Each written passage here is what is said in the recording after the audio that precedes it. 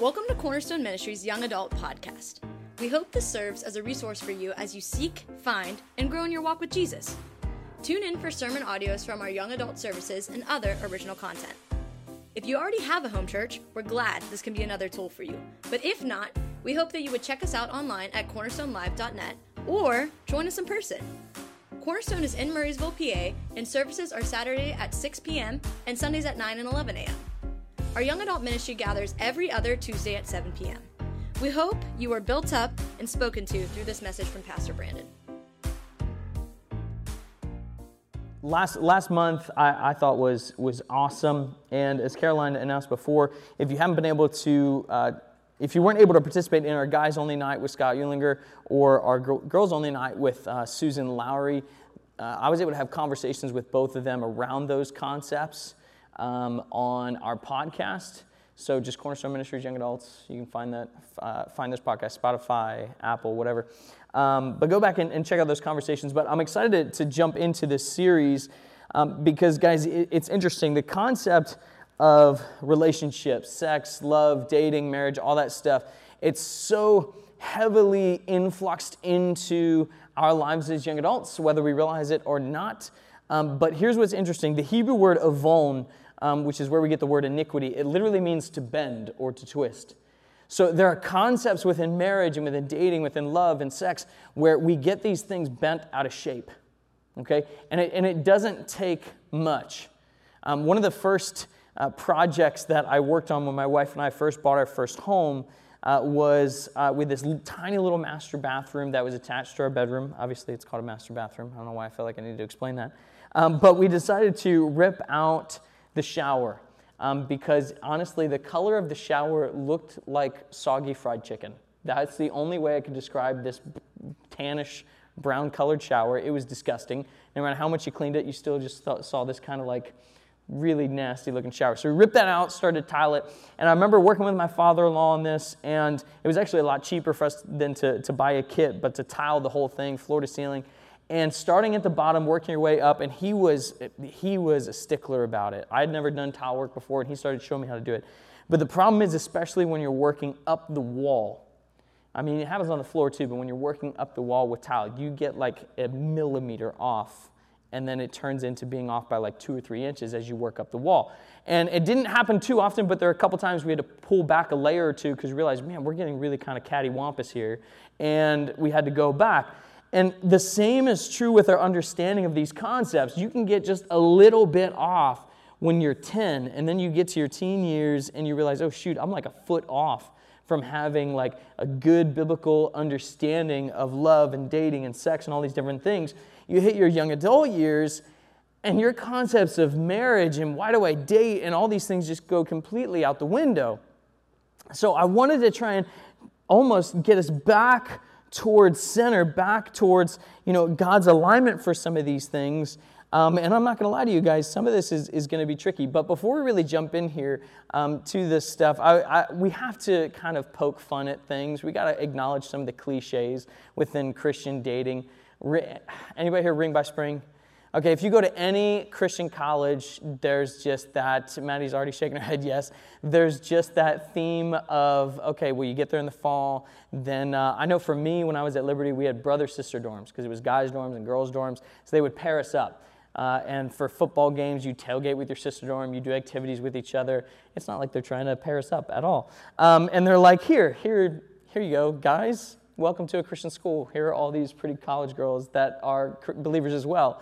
And then, so the cliche is you meet somebody freshman orientation, and then that girl's got a ring by spring. She's engaged by the spring semester. What else we got? I'm dating for marriage. Now, I'm not saying the cliches are always all bad. Ring by spring is. That's just unsafe. Don't pursue that at all. Dating for marriage is a good one. Being content. I had to be content in my singleness or in my season of life, whatever that might be. Like I said, they're not all bad. I'm guarding my heart. Okay. I had this Old Testament professor, and he changed my view of the Old Testament, so I also took him for Genesis. But he had these lines, and I don't know if he was trying to be cheesy or cliche, or if he was like hinting to give all the guys in the class like pickup lines. But he gave us these 2 lines, and they were man, if there was, like Pureflix wasn't around then, if there was rom-coms on Pureflix, these lines would be in those movies.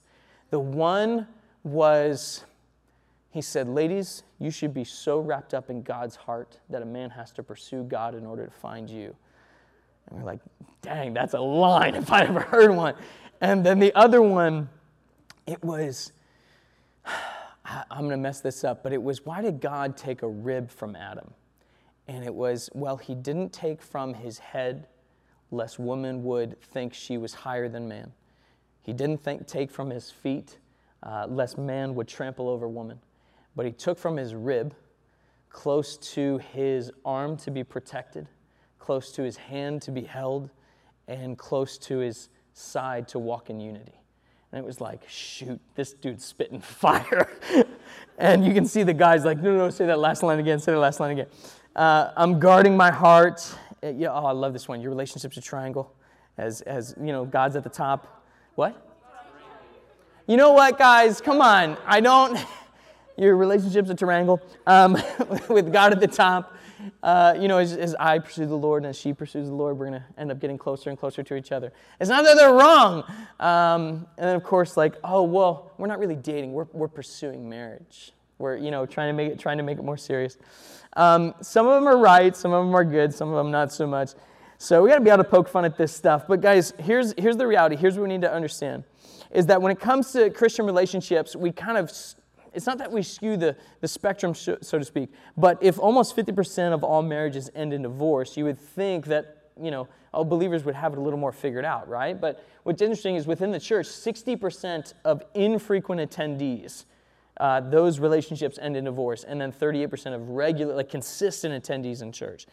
So the numbers aren't exactly that much, they're not skewed that much for those who are believers and those who are not. And is it because we get this kind of off-kilter approach to relationships? And that's where we kind of have to, like I said, get things back to center. Because I'll be honest, there's a couple of specific things within Christian relationships that I struggle with. Because yes, within secular marriages, so to speak, the average age of marriage for men is 31, and then for women is 28. But then the average age for believers, depending on your denomination, it kind of bounces around 23, 24. And some of you might think, well, that's, isn't that a good thing that we're not putting off marriage and we're not cohabitating and all these other things? Well, it kind of depends, right? It depends on your view of relationships. Because sometimes we kind of rush into marriage just because we think, I want to have sex, so if I can get married, that's going to help me stay pure, and that's going to make things so much easier, in my walk with the Lord. So I kind of teased you guys with this question of, don't I deserve a spouse? And all of this is centered around this concept of what is God's actual design for pursuing a marriage? This concept of love and dating or courtship, all these different words that are thrown around. But let's kind of get to the heartbeat of this, is ultimately the definition of marriage is a formally recognized union. At least that's the Google definition. The second one, here's what I think is interesting, is a combination of elements.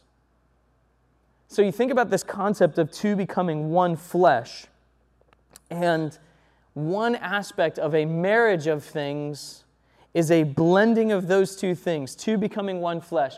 But here's where we ultimately need to land, is that marriage is a God-ordained covenant relationship between a man and a woman. A God-ordained covenant relationship, ordained meaning set apart, distinguished. So this is a covenant created and set apart by God that then we as individuals sometimes get called into. There was this guest speaker I had in one of my classes in college, and he made this kind of passing comment, and it kind of threw me for a second. And he said, you will never be ready for marriage. And that was a really confusing concept, because you think, well, wait a second. We're at this big Christian school. We have marriage conferences. We have all these different purity conferences, men's groups, guys groups, girls groups, all these different groups and opportunities and resources to try and help draw us to a place where we're ready for these types of relationships and the depths of those relationships. And then for him to come into a class and say, nope, you're never going to be ready. And I was kind of taken aback for a second. You realize if this is a covenant that's been created by God that you and I just happen to be called into, if that's what the Lord has for us, how can we ever pretend to think we're going to understand the ramifications of that covenant until we're living in it? We can read book after book. We can do months and months and months of counseling and premarital counseling. And we might be able to have a framework of what marriage is. But even if you break down the most basic traditional view of a marriage vow in sickness and in health, I remember my wife absolutely mortified the first time I got sick after we got married. And this was about July. We got married in May. And then it was about July. I was playing in this summer soccer league. And I did not drink enough water. I played for way too long, and I was definitely getting some heat stroke or something. And I was playing on the intramural fields at Lynchburg College, which was about 20 minutes from our apartment. And I'm driving back to our apartment, and I'm not feeling good at all. And I had nothing in me. I pull over on the side of the road. I throw up. I call my wife, and I'm like, when you hear me coming in, turn the shower on cold, because I just needed to get straight into the shower. I was on the side of the road for maybe like 20 minutes just trying to gather myself, have enough clarity, not be so dizzy. And then I was able to get home, and I ran in. And then Lexi describes the next couple hours of her life as if her husband was having a demon, exorcised out of him. I'm a very violent, sick person. Not like physically violent, like I just vomit very violently. But you can't understand what it means to care for your spouse in sickness until you're living with them in a small apartment and you hear them in the next room in sickness. You can't fully process what it looks like to honor the marriage vow, to honor the covenant that the Lord has laid before you, until you're sitting in your little apartment and you get a hot shower, and then from the smoking of the previous owners, the walls are perspirating yellow. And then you start to process okay, this is that for richer, for poorer part. How are we going to get through this? But there are certain elements to the covenant we're not going to be able to process because we didn't make it. We didn't write it. So marriage being a God-ordained covenant between a man and a woman, here's what we have to be careful of. In pursuit of that covenant, the concept of pursuing marriage, the concept of dating, we can't get that twisted. So here's what we're going to tackle is the fact that dating should not be recreational. Dating is not marriage. And dating is not the destination. And guys, I'm not going to lie to you, some of these things might be a little confronting and frustrating. But they're tough truths that we have to dig into and look at, because here's what happens is some of these you think, okay, that makes sense, but here's how we get just that millimeter offline. We get just a hair out of focus because we kind of let this prosperity gospel mindset creep in, and we get this attitude of, I deserve it. I love the Lord, and God created Adam and Eve. He created sex, said it was good, so I deserve a spouse. Don't I deserve to be married? That's owed to me, right? Because God looked at Adam and said, it's not good that you should be alone. So He always planned for me to be married. Guys, we need to understand something. Romans 1:18, for the wrath of God is revealed from heaven against all ungodliness and unrighteousness of men, whom by their unrighteousness suppress the truth. The only thing you and I deserve is death. And here's what I mean. We get a little off kilter here, and we start to think, well, I love Jesus, and He's going to give me, those who trust in the Lord, He will give you the desires of your heart, right? So, I love Jesus, so He's going to give me my dream job. And because I love Jesus, I'm going to get that spouse that I want. And because I love Jesus, I'm going to have the 3 kids I always wanted. And because I love Jesus, I'm going to have the home, the job, the spouse, the kids. And we kind of get this awkward blended version of prosperity gospel with the American dream. And then when those things don't happen, we go, God, why? You told me you were going to give me. No, He didn't. Where? Where in Scripture has He promised us any of those things? The only thing He's promised you in your sin is death. Anything beyond that is his grace and loving kindness toward you. This is the confronting part and the difficult part, or at least one of them, is you aren't owed anything. And Riley was even hitting this a little bit in our communion service, if you guys were here for that, was you get this mindset of like, Jesus is so lucky to have me. So now that he's got me, he's going to bless me with all this stuff. But let's get after this a little bit. First and foremost, dating is not recreational. This one is, it's not that it's tricky for me, but it's so interesting. The definition of recreation is activity done for enjoyment when one is not working. Philippians 2:12 through 13. Therefore, my beloved, as you have always obeyed, so now, not only as in my presence, but much more in my absence, work out your own salvation with fear and trembling. And the Greek of that phrase, work out, it literally means to bring to completion. Now, this is not saying work out your own salvation with fear and trembling. It's not, Paul is not talking about this idea of, hey, you need to, in a works-based idea, earn your salvation. That's not what he's saying. He's saying in your salvation, you need to constantly pursue to be obedient to Christ. So to work out your own salvation with fear and trembling. For it is God who works in you, both to will and to work for his good pleasure. So when we end up dating for pleasure, we literally put our pursuit of righteousness on hold. And we say, I'm going to step outside of my holiness, I'm going to step outside of my pursuit of righteousness to date. And guys, this is a tough one, but there is no status quo on this. There is no complacency on this. There is no kind of just holding the line. Either you are going to be in a relationship that motivates you and drives you towards Jesus, or one that hinders you from. Okay, and this was me. The relationship that I was in before I started dating my wife, Lexi, me and this girl, we were together for 2 years. And we would hook up on the weekends, and then we would go to the youth group on Sunday night. And we'd end up sitting on this little bench outside of the youth building in the church, because they were two connected buildings, like separated by maybe 10 yards. And we'd sit on this bench at least every other week. Hey, we got to stop.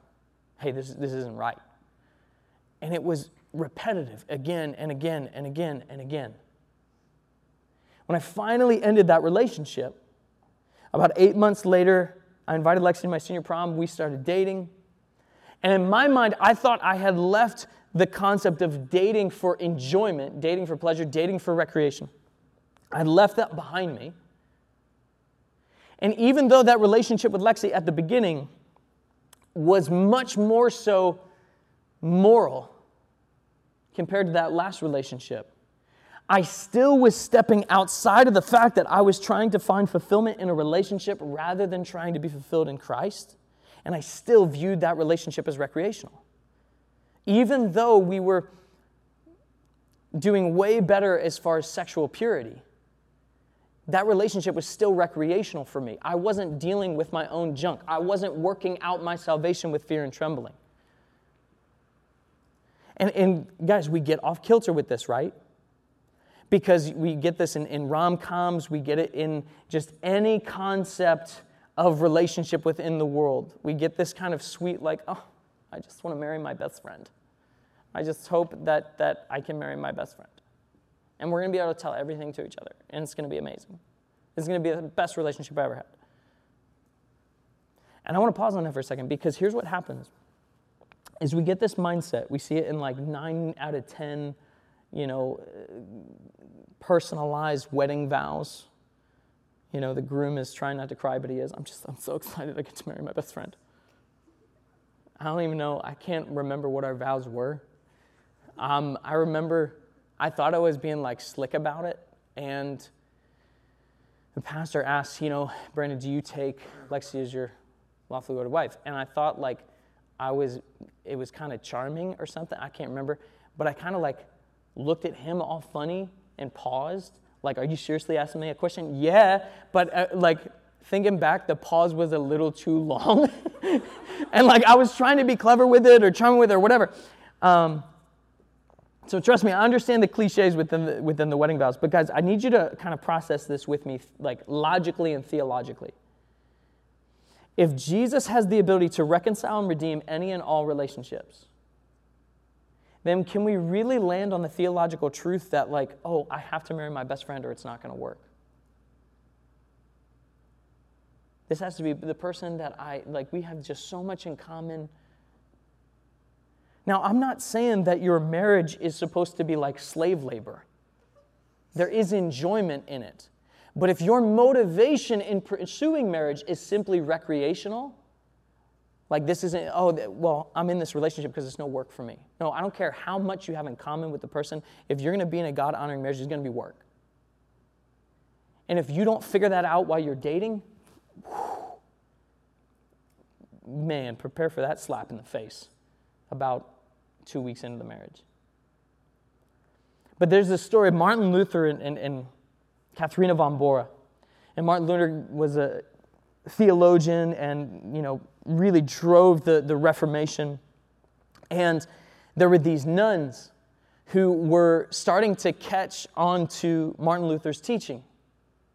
And they were in the convent, and the day before Easter in 1523, Martin Luther commissioned one of his buddies, and he helped these nuns, about 12, 13 nuns, bust out of this convent.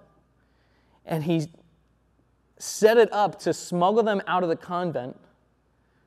Told this story once before, and I accidentally said snuggle. He snuggled the nuns out of the convent. I've heard this story from another pastor, and he made the same mistake, and I thought, I'm not going to do that, and then I did it. But they hid the nuns amongst these fish barrels on this herring cart. This guy would deliver fish to the convent, and he smuggled these nuns out of this convent the day before Easter. And all these women, they start getting married off except for this one woman, Catherine von Bora. And in late 1524, Martin Luther said, no, marriage isn't for me. It's just not going to happen. But I don't know what it was or how the progression was, but, Catherine von Bora just wore him down, apparently. Because then by June of 1525, they ended up getting married. This was not some beautiful Hallmark moment. He was 41, she was 26, okay, and she was pursuing him. You get these looks no. And they end up kind of going into the ministry together. And here's what's interesting, is Martin Luther had no desire to get married. And they have this very weird start to their relationship.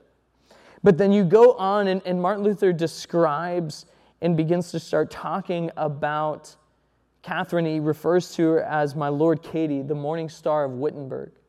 And he actually starts using kind of these beautiful little pet names that starts to show they built this beautiful affection for each other. They built this incredible marriage. They didn't go into this as you're my best friend. I can't wait to meet you at the altar. That was not the focus. That was not the goal.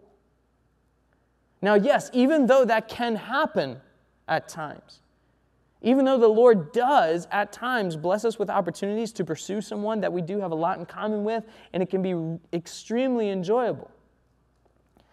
But at the end of this, if your relationship is not nurturing and aiding in your ability to work out your own salvation, then it is not going to lead to a holistic marriage.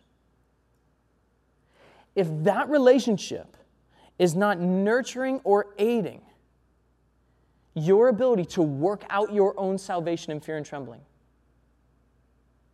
So basically what we're getting at here, and say, as I'm pursuing marriage with this person, before they are my husband, before they are my wife, they're already making me more like Jesus.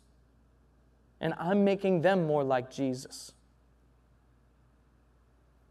And if that's not happening in your dating relationship, what is telling you that that's going to happen in your marriage?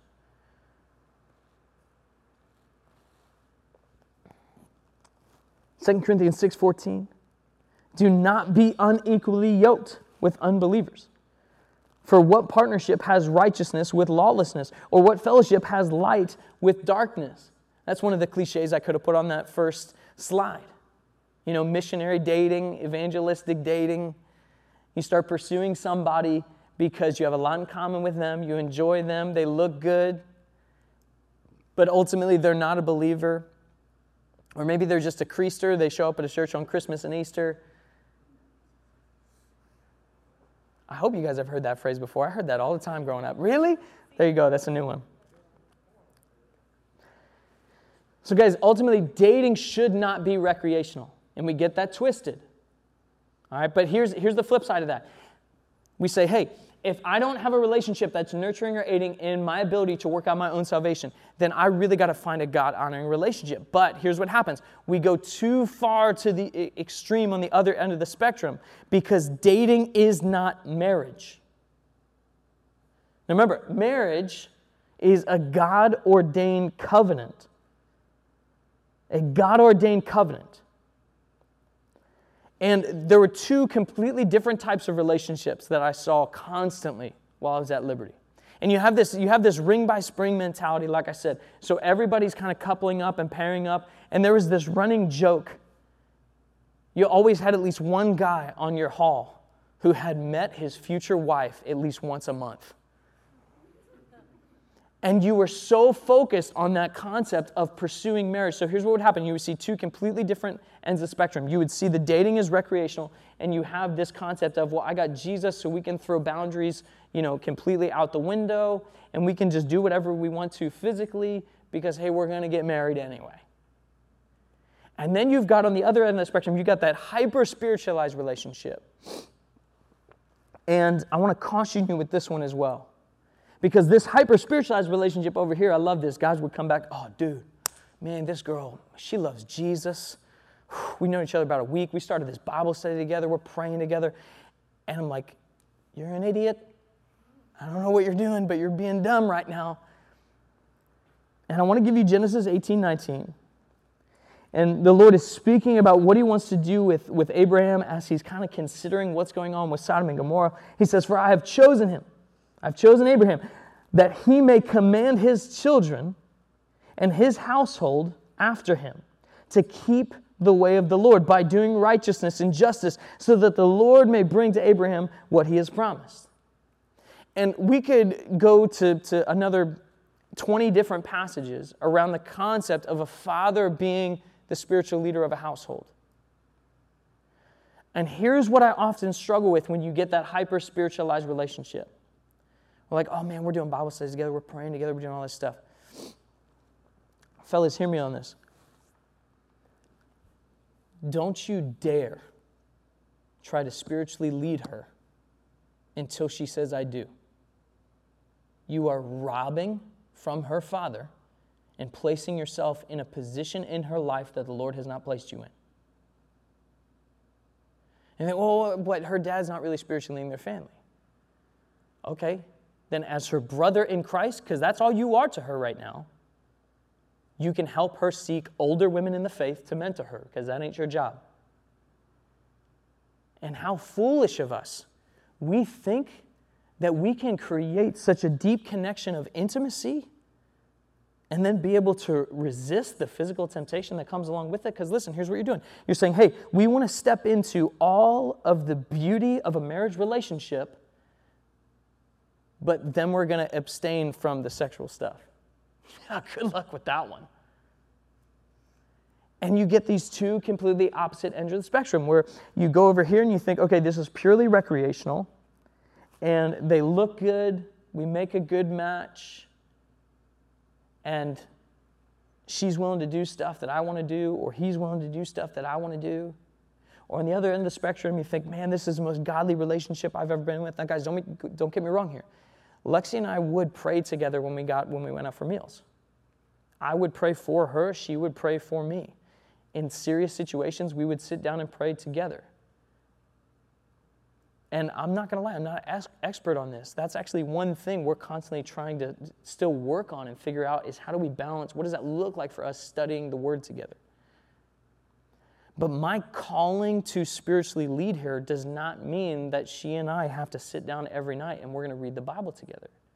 And some of the most beautiful moments in our marriage were moments where she came to me and prompted spiritual conversations, not because I wasn't prompting them, but because she felt led in something. Because guys, here's the reality. Two becoming one flesh does not mean that your individual relationship with the Lord disappears. And what happens in this hyper-spiritualized relationship is you're creating a codependency in pursuing the Lord that cripples you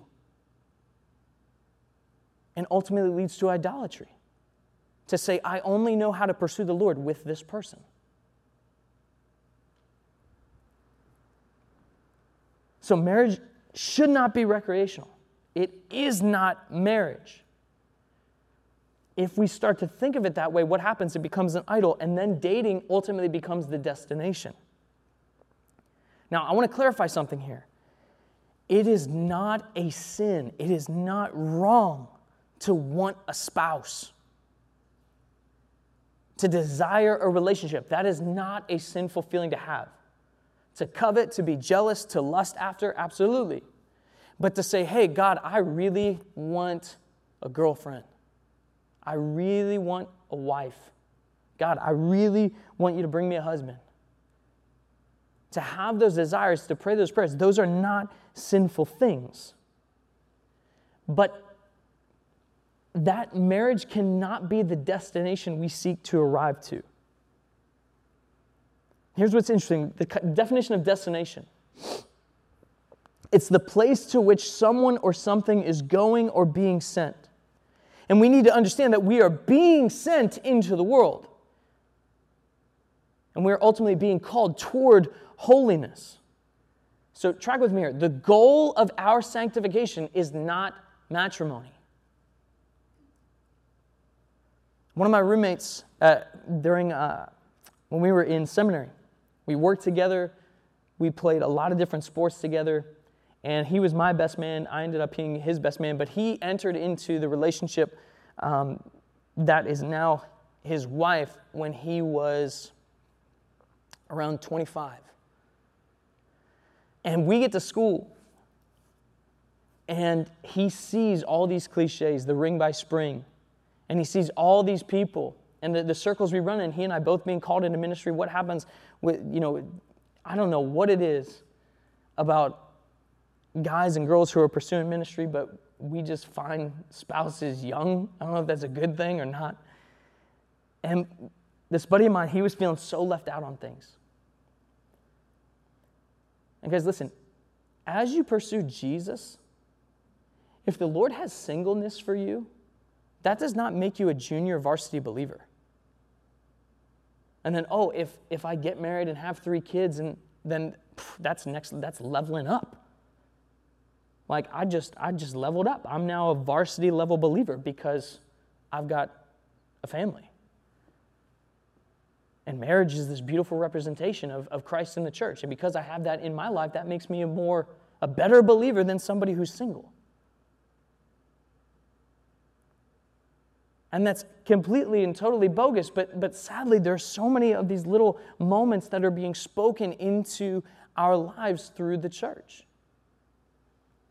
And there was this really powerful clip that I've watched it quite a few times. And it was Jackie Hill Perry.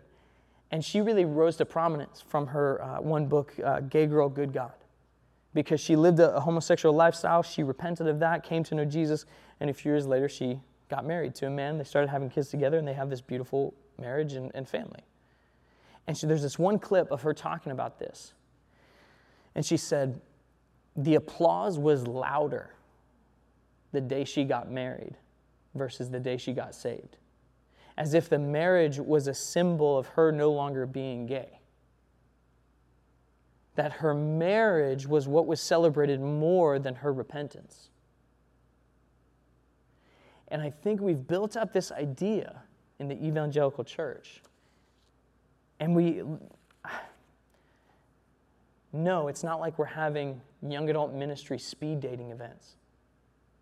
But we build up this idea where, you guys met in youth group, that's so beautiful. Like, I see these two. They're both in young adult. They both like each other. Like, oh, how awesome is that? And we like celebrate these little matchmaking moments in ministry. And there's nothing biblical in that. Now, am I not saying that we shouldn't rejoice in those moments? Yeah, of course we can. But guys, sometimes we get so off kilter with these things. We get it just a little twisted, sometimes really twisted. But 1 Corinthians 7, verses 6 through 9, and Paul's giving these different principles for marriage. He says, now as a concession, he says kind of like, listen, as an opinion, this isn't a command. I say this, I wish that all were as I am myself. And he's referencing saying single. But if they cannot exercise self-control, they should marry. Oh, I'm sorry, guys. I just skipped over a verse there. Now, as a concession, not a command, I say to this, I wish that all were as I myself am. But each has his own gift from God, one of one kind and one of another. And he's specifically referring to some have the gift of singleness, and some have the gift of marriage. But he's emphasizing here, both are a gift from God. Because your relationship status is not attributed to your level of holiness.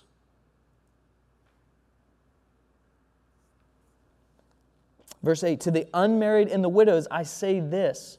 I say that it is good for them to remain single as I am. But if they cannot exercise self-control, they should marry, for it is better to marry than to burn with passion. So guys, when we get to this idea, well, don't I deserve a spouse? My response to that would be, well, what is it that has been taught in you? What is it that has been raised up in you that would give you this mindset that you're a better Christian, that you're a better lover of Jesus if the Lord decides to bless you with a spouse? So guys, here's ultimately the reality. Here's the truth we got to get back to. In your pursuit of marriage, if you desire that, there's nothing sinful in wanting to pursue that. Now, I'm not saying that you should, be tracking down the opposite spouse, like hiding in the knit blankets in Target, like popping out, like, you want to go on a date? Like, that's not what I'm talking about. And I don't think the first date is like, hey, let's sit down, I'm going to interview you, like, hey, how do you want to raise your kids? How many kids do you want to have? All this stuff. And then the second date is like, hey, I lined it up, we're trying 6 wedding cakes, it's going to be amazing. It is not sinful to desire to pursue those things. And I'm not necessarily encouraging you to walk around blindly just going like, I'm just going to be content in my singleness. I'm just not going to look at anybody of the opposite sex, and I'm just going to wander around alone. Woe is me, Lord, I love you. So it is not sinful to desire these things, but as you pursue these things, your pursuit of that marriage cannot be recreational. It cannot become marriage in and of itself. And if we're not careful, it's going to become this idle pursuit, as if it's something we have to achieve. And whether or not the Lord decides to bless you with a spouse, if He does, you are called by God to be a good steward of that relationship. And if He doesn't, you learn to deny the flesh as any other sin. You learn to deny the flesh and fix your eyes on Him and Him alone.